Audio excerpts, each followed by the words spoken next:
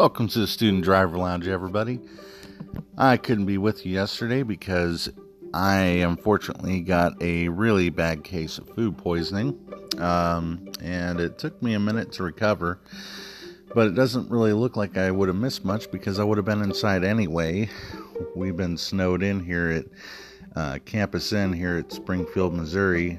It's been cold outside, and honestly, I am really surprised just how much winter weather affected this country. It's everywhere. It's as far south as San Antonio, Texas, seeing snow on the ground there. It's all the way up here. We're getting sub-zero temperatures all across the map. And it looks like for next week, it's going to be just about the same. So let's go ahead and get into the Weather Prediction Center's short-range public discussion for this week.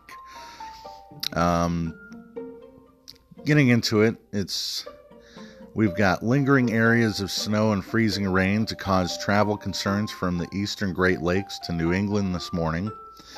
Frigid Arctic air and dangerously cold wind chills to persist in the Great Plains and Mississippi Valley through midweek.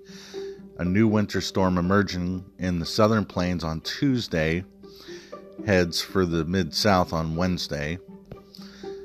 The major winter storm responsible for producing significant snow and ice accumulations in parts of the central and eastern United States the last couple days is making a beeline for eastern Canada, but not before it causes heavy snow and freezing rain in parts of the eastern Great Lakes and New England. Several more inches of snow are possible in the eastern Great Lakes and northern New England, while ice totals up to a quarter inch are possible in central New England. Farther south, the storm's trailing cold front is forecast to trigger showers and thunderstorms over South Florida, where marginal risks for both severe weather and flash flooding are in place.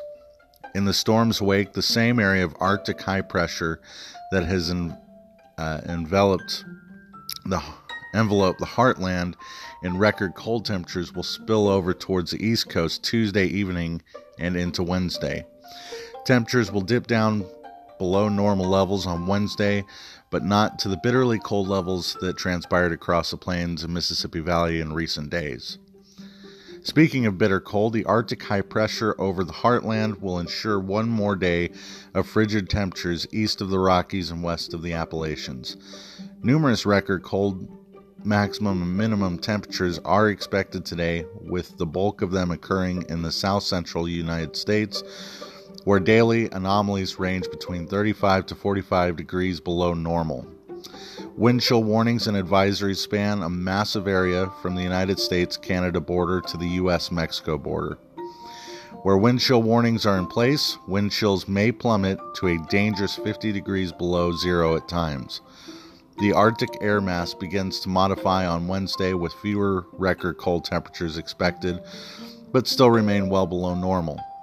Wednesday's low temps are likely to drop below zero from the Midwest to the lower Great Lakes.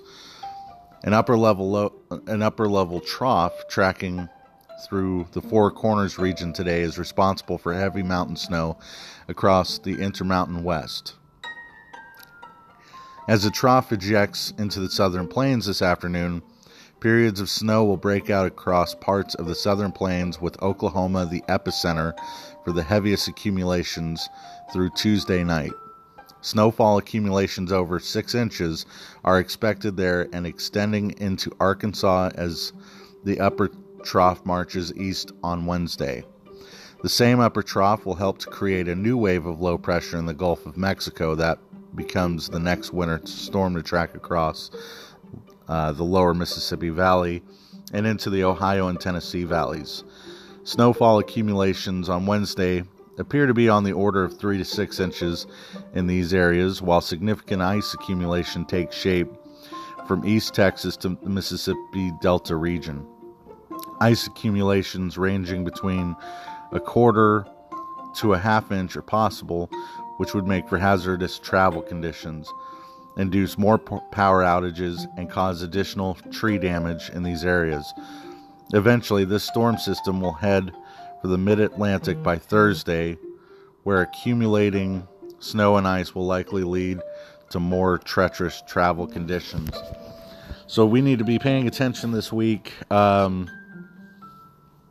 heed the warnings of these travel conditions.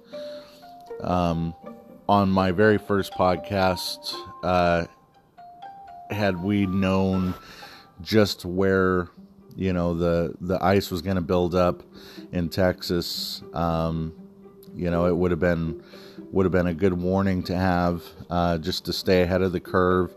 But I'm just going to let you guys know what I always let you know. Maintain a safe following distance, slow down, and know when to shut down. My rule of thumb on my truck is if I have to drive slower than 45 miles an hour, just to feel safe, then I am going to go ahead and find a place to shut down. So anyway, you guys stay safe out there.